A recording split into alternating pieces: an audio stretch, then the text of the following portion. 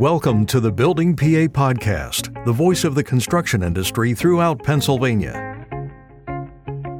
Here are your co-hosts, Chris Martin and John O'Brien. Hello, and welcome to the Building PA Podcast. I am co-host John O'Brien from the Keystone Contractors Association, coming to you live from central Pennsylvania. It's a mini little field trip today. Normally I'm in good old sunshine part of Dillsburg, but today I'm at my parents' house in Mechanicsburg, the next door neighbor to Dillsburg. So it's all good. It's still central PA, so I'm still around the roots and everything here. But joined as always by fellow co-host Chris Martin. Chris, where are you coming from today, brother? Hey, John. It's good to see you. And I like the O'Brien family right over your shoulder. It looks good. Yeah, there you go. There it is. Say hello to Mr. and Mrs. O'Brien for us. Hi, everybody. This is Chris Martin, and I am coming to you from downtown lovely Sewickley in the Village, just close to where our guest is at. But my name is Chris Martin, and I am president of Atlas Marketing, and we tell stories for companies that build things. And we got a doozy one today, John. We do. We're season 4, and we have tons of contractors that listen, and we talk about project management techniques, safety techniques, all these good episodes that help contractors, but we never really talk about work and upcoming construction projects, current construction projects and upcoming construction. We talk about all that sexy stuff. I know. It's not the real hard stuff. But this is the stuff our listeners want to hear about, True. Yeah. True. Yeah. So today we're very excited to welcome Paul Hoback, the Executive Vice President and Chief Development Officer for the Allegheny County Airport Authority. Welcome, Paul. Thank you so much, John and Chris. I really appreciate you allowing me the time and to be on your show today. Certainly like to thank you for this opportunity. Yeah, it's great to be here. Thanks for joining us. And I'm coming to you from the lovely Pittsburgh International Airport on the 4th floor of the mezzanine level of our landside terminal building, a building which in a few short years won't be with us anymore. And we'll talk probably more about that later in this podcast. So looking forward to it. On the site of one of the best, most exciting construction projects in the state. And we're just excited to talk about it. So it's awesome. Thank you. Thank you for having me. You bet. You want to quickly get us up to speed on the project and kind of... Yeah. So the project that I'm really here to talk about is our terminal modernization program. It's a project that began in its inception probably 8 years ago in the planning process when we were going through facilities master plan for the airport, really taking a look at some aging. I mean, everybody says, why are you doing this in the new airport? Well, our new airport is now 31 years old and has been through a lot when it was first built in the late 80s and early 90s, and it opened in October of 1992. Back then, in October of 1992, we were a major hub of U.S. Airways. What that meant was that 80% of our passengers back then used to never come through this landside terminal that I'm sitting in right now. So they never used ticketing, they never used baggage claim, they never used the security checkpoint. They would stay airside because they were flying in on one plane, hopping over to a different gate and flying out. They were connecting passengers. And so they were just in transit and never coming to or from Pittsburgh. We're a different airport now. We're in a different era. We're serving a different industry. You probably remember back in the early 2000s, 9/11 happened. Our major hub carrier, U.S. Airways, went through 2 bankruptcies, and they decided to de-hub Pittsburgh and Pittsburgh International Airport. And then our traffic quickly moved from 21 million mainly connecting passengers to, frankly, 5 or 6 years ago, under 8 million, mainly just origin and destination travelers. So the airport that we were built to handle up to 36 million passengers a year, it was completely obsolete as soon as that impact from that dehubbing happened. So, fast forward to the 2015 timeframe, we were going through a facilities master plan and saying, okay, number one, we have a lot of deferred maintenance. We have a very costly terminal to maintain. We have 8 miles of underground baggage conveyors that are costly to maintain. We have a half a mile peeper mover train system that costs $4 million plus to operate and maintain. If we were to build an origin and destination airport today, what would that look like? And what that actually looked like and what project really came out of that, the terminal modernization program, was really a project which focused on a few goals. Number one, first and foremost, we wanted this to be a project that delivered stable and predictable costs to our airline partners. We wanted to make sure that they understood what the costs were coming in, that we had stable costs. And in order to do that, we had to significantly reduce our operation and maintenance costs by eliminating things like that 8 mileage of baggage conveyor, by the half a mile people mover train, and doing things like that. So that was our number one priority. We also wanted to improve the passenger experience, implement sustainability initiatives, really have a great project for a region which actually created economic development. So we had a lot of those goals early on in the program. And really what came out of that was a project to take our existing airport today, eliminate the landside terminal that I sit in today, and really build a new landside connector that's connected to our airside facility. So it's one building, one efficient, productive facility that was right for our passengers, that didn't use a dime of taxpayer money in the building of it or to operate and maintain it. We operate every single day off of just user fees, and the airlines pay for that. And we worked for probably 48 months with our airline partners to figure out what this project really looked like. Right at the beginning of the pandemic, we had all of our airline partners in agreement, ready to move forward, but then we took a little bit of a pause because we wanted to make sure the project that we designed was the right project to build coming out of the pandemic and in a post-pandemic world. We took a pause. We made sure we designed this, implemented a few design features that really took the pandemic into account, and we got them to agree in 2021 to proceed with the project. They're the primary backers of the debt associated with this project, and we've been under construction now for a couple of years. We're about 30% complete with construction. We are about 95% bought out, but the other 5% that we have to bid will be coming here in the near future, $50+ million worth of work. And, we're about, like I said, I think 33% done with construction. It's a great project and really coming to this region at just the right time. We hit the market at really the right time for a good portion of this project, right at the end of the Shell cracker plant, which was being built just a 15-minute drive up the road. There was 8,000 construction workers on site there for the last several years, and they just stopped construction right at the beginning of us starting construction. So we were able to capture a lot of that workforce and really continue to grow them onto this project. So I know that's probably a lot, and you probably have 1,000 questions with that, but it just kind of gives you an overview of why we need to do this project in the first place. Nice. Yeah. Fire away, John. I know you have questions. I have some too, so go ahead.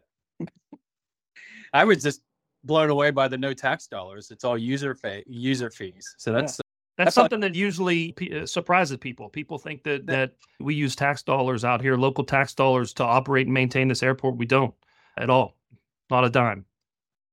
Very cool. I think that's an important point to just emphasize, because of the fact that this is being funded completely through the customers that are actually using it. And by that, I mean the airlines. Yeah. And that's a huge story for the region, because nothing against the pro sports, typically when you hear something of this magnitude, that means that the taxpayer is going to take on that burden, like a new arena or a new stadium. And I'm equating that to that size of a project because it is that massive. Oh, yeah. Yeah. So within this new project, is there reconfigurations of runways, and is that why you're 33% of the way there? Or is it just because of all of the security and the challenges that come with building an airport? Yeah. So really, we're not really doing any work on our airfield whatsoever. There was a lot of airfield work associated with the 1992 terminal, the midfield terminal complex project, if you were around back then, but there's none associated with this work. This is all just really facility improvements. Just to give you a better understanding of the project, we split the project into two separate projects. One is the new terminal and some of the facilities associated with that new terminal. So the curbside, the new front bridge, that it will be a 3-level bridge that will bring departing and arriving traffic up into this new landside building, is actually 1,200 foot long. It's bigger than the Fort Pitt Bridge itself. So that's just one aspect of this project, as well as building the new terminal, the new 3-level terminal, which has the 3 levels are the departing level on top, the very top level. The middle level will be our arrivals. That'll be kind of even with the existing airside terminal where the gates are. It's around the same level as that. And then down on the bottom level, the ramp level, that's the ground transportation center. That's where the transportation network companies, the Ubers, the Lyfts, the taxis, the commercial side of things will happen. But then we have a completely separate project, which is building a new 5,000 space parking garage, which I think when we open, I think will be the largest parking garage here in the state of Pennsylvania. So that's a significant part of that project that's going on. It includes all the roadways associated with entering into that. The new parking garage will also, the whole ground level will be our rental car partners that will be housed there.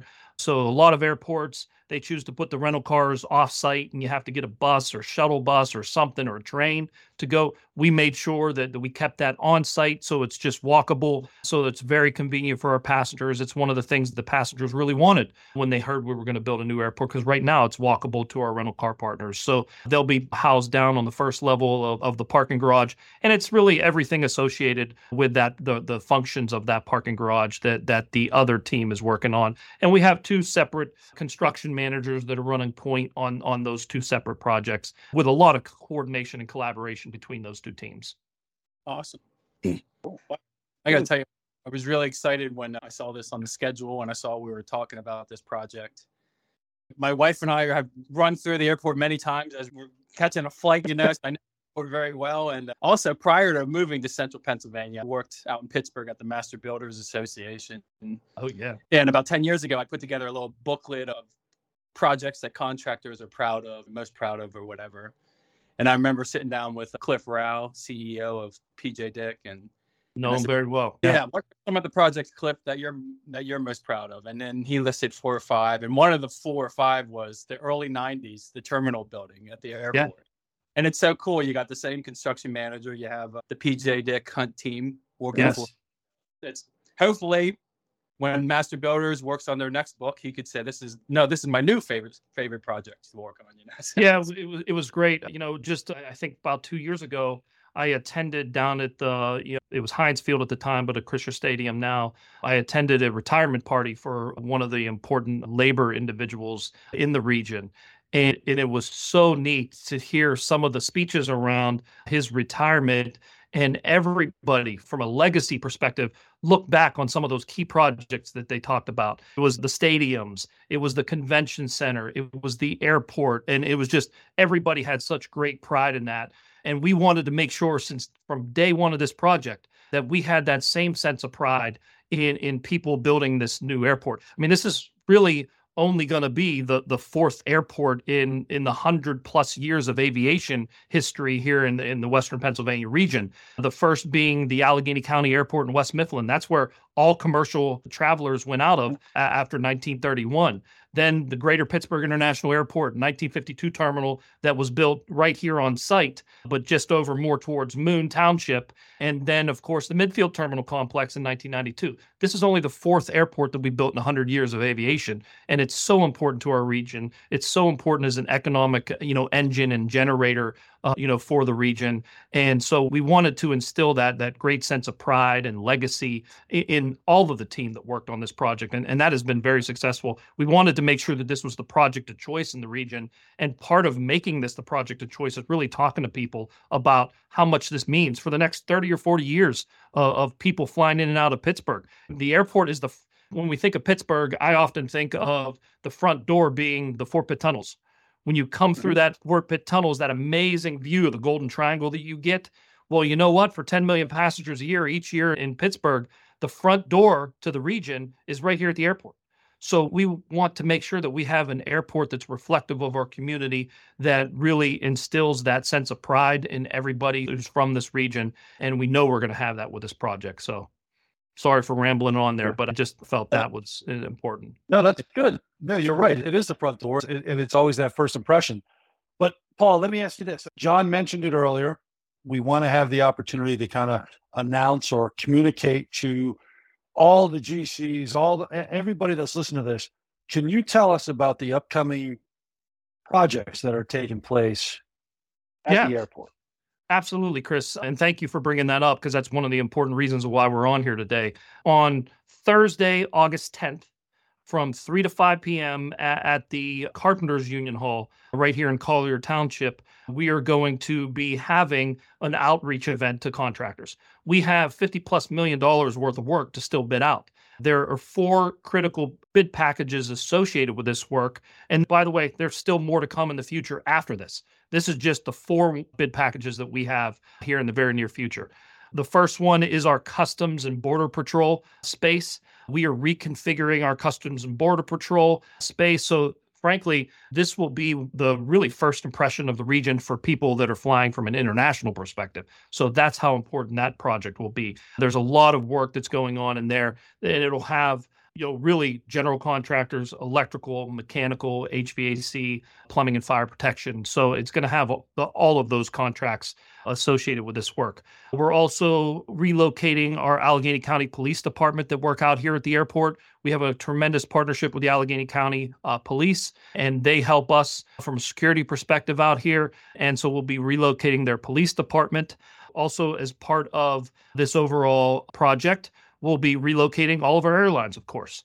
And so the airlines have a lot of office spaces for like around their ticket counter space. They have baggage offices. All of those spaces need fit out. We'll be building the core and shell with some bid packages that are already out there now. But this is we call it the airline fit out package. And then I could tell you one of the pivots that we really made during the pandemic, we were seeing so many people around the region starting to take advantage of outdoor spaces. We always had intended to include a few outdoor terraces in these spaces, but we never intended to include it on a scale of actually creating 4 outdoor terraces associated with this new airport. 2 of those terraces are going to be accessible from our landside terminal, so pre-security, but also 2 outdoor landscape terraces will be accessible from airside. So when you go to airside to your gate and you're looking for things to do, if you don't want to go get some food and beverage or do some shopping and get some retail, and you just want to hang out and go outdoors, you will be able to do that in the new Pittsburgh International Airport. And I can tell you what, I can only count on maybe 1 or 2 hands the number of airports in the entire world that have that opportunity. We're going to have it in 2 different locations in our new airport. So the 4th bid package is our landscape contracts, and it's going to be a pretty significant landscape contract to really do some landscaping work on those 4 terraces as well as around the new terminal space. We have, as part of this overall project, we brought the design team in early on, probably 4 years ago, once we assembled that team. And we really wanted to give them really an understanding of what Pittsburgh's all about. And we took them down to Pittsburgh. We did team building workshops. We took them through basically all 90 neighborhoods of the Pittsburgh region, went to some interesting restaurants so they get a feeling of our culture, went to some interesting things like the museums and all those kind of things, and took them up on Mount Washington, took them all over the place. But really, walking out of that, we knew that Pittsburgh was defined primarily by 3 themes: nature, technology, and community. And we wanted to make sure that our design was inspired by those 3 elements. And really, nature, incorporating those outdoor spaces, those outdoor terraces, having a building that's got a lot of natural light in it. Even though we don't always get sunny days here in Pittsburgh, it still makes you much happier and a much better experience if you get natural light in the building. We have a building that's designed with a tree branch columns that really inspire that nature feeling inside. Certainly, all of the very best technologies will be incorporated into this building, and we want to make it one of the smartest airports in the world. And then also from a community standpoint, one of the very unique things about our airport is our meter and greeter population. So these are people that choose to actually drop off or pick up their loved ones at the airport. And we have a huge population of those kind of people, and they want a place to hang out. So in our arrivals right outside of baggage claim, we're going to have a very big space that's going to be for meters and greeters, for them to congregate and wait for their loved ones and be able to enjoy the environment in the airport. So it's really incorporating those senses of community spaces into the building from a design standpoint. So I know I went on a tangent there, but I just kind of want to explain those couple things. Oh, that's good to know. Yeah. That's really cool. Paul, let me ask you this, though. How can contractors, subcontractors, you talked about 4 bid packages. how can they find out about this? And more importantly, do they have to register for this August 10th meeting?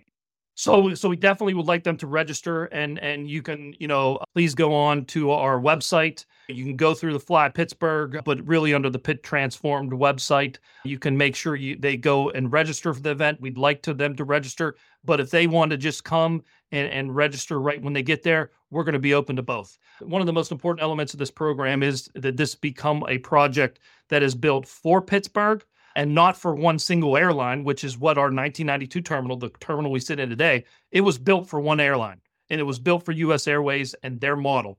We want this airport to be built for Pittsburgh and for this new model that we have here that we operate out of, and for all the airlines that are our critical partners. But we also want this to be an airport that's built by Pittsburgh. So we want those local firms and the local contractors of all sizes. We don't want just primes being here.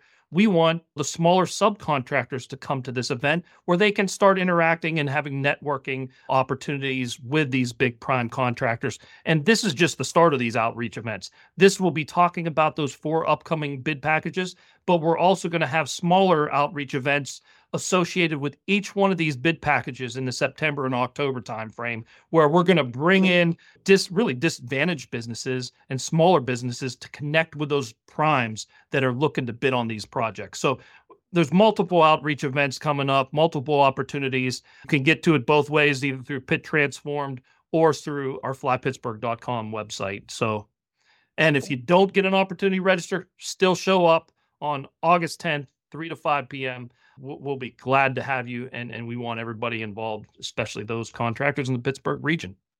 Awesome. Hey, on the Building PA podcast, we talk a lot of safety. We have safety directors on all the time, and a few safety directors I've spoken to that are associated with the project. Just talk about what a great safety culture this airport project has. Can you maybe touch on that a little bit and explain that? Absolutely. It is built into our culture to be, that's the first and foremost thing that we think about each and every day. It is one of the early decisions that we made that was the best decision we could have made.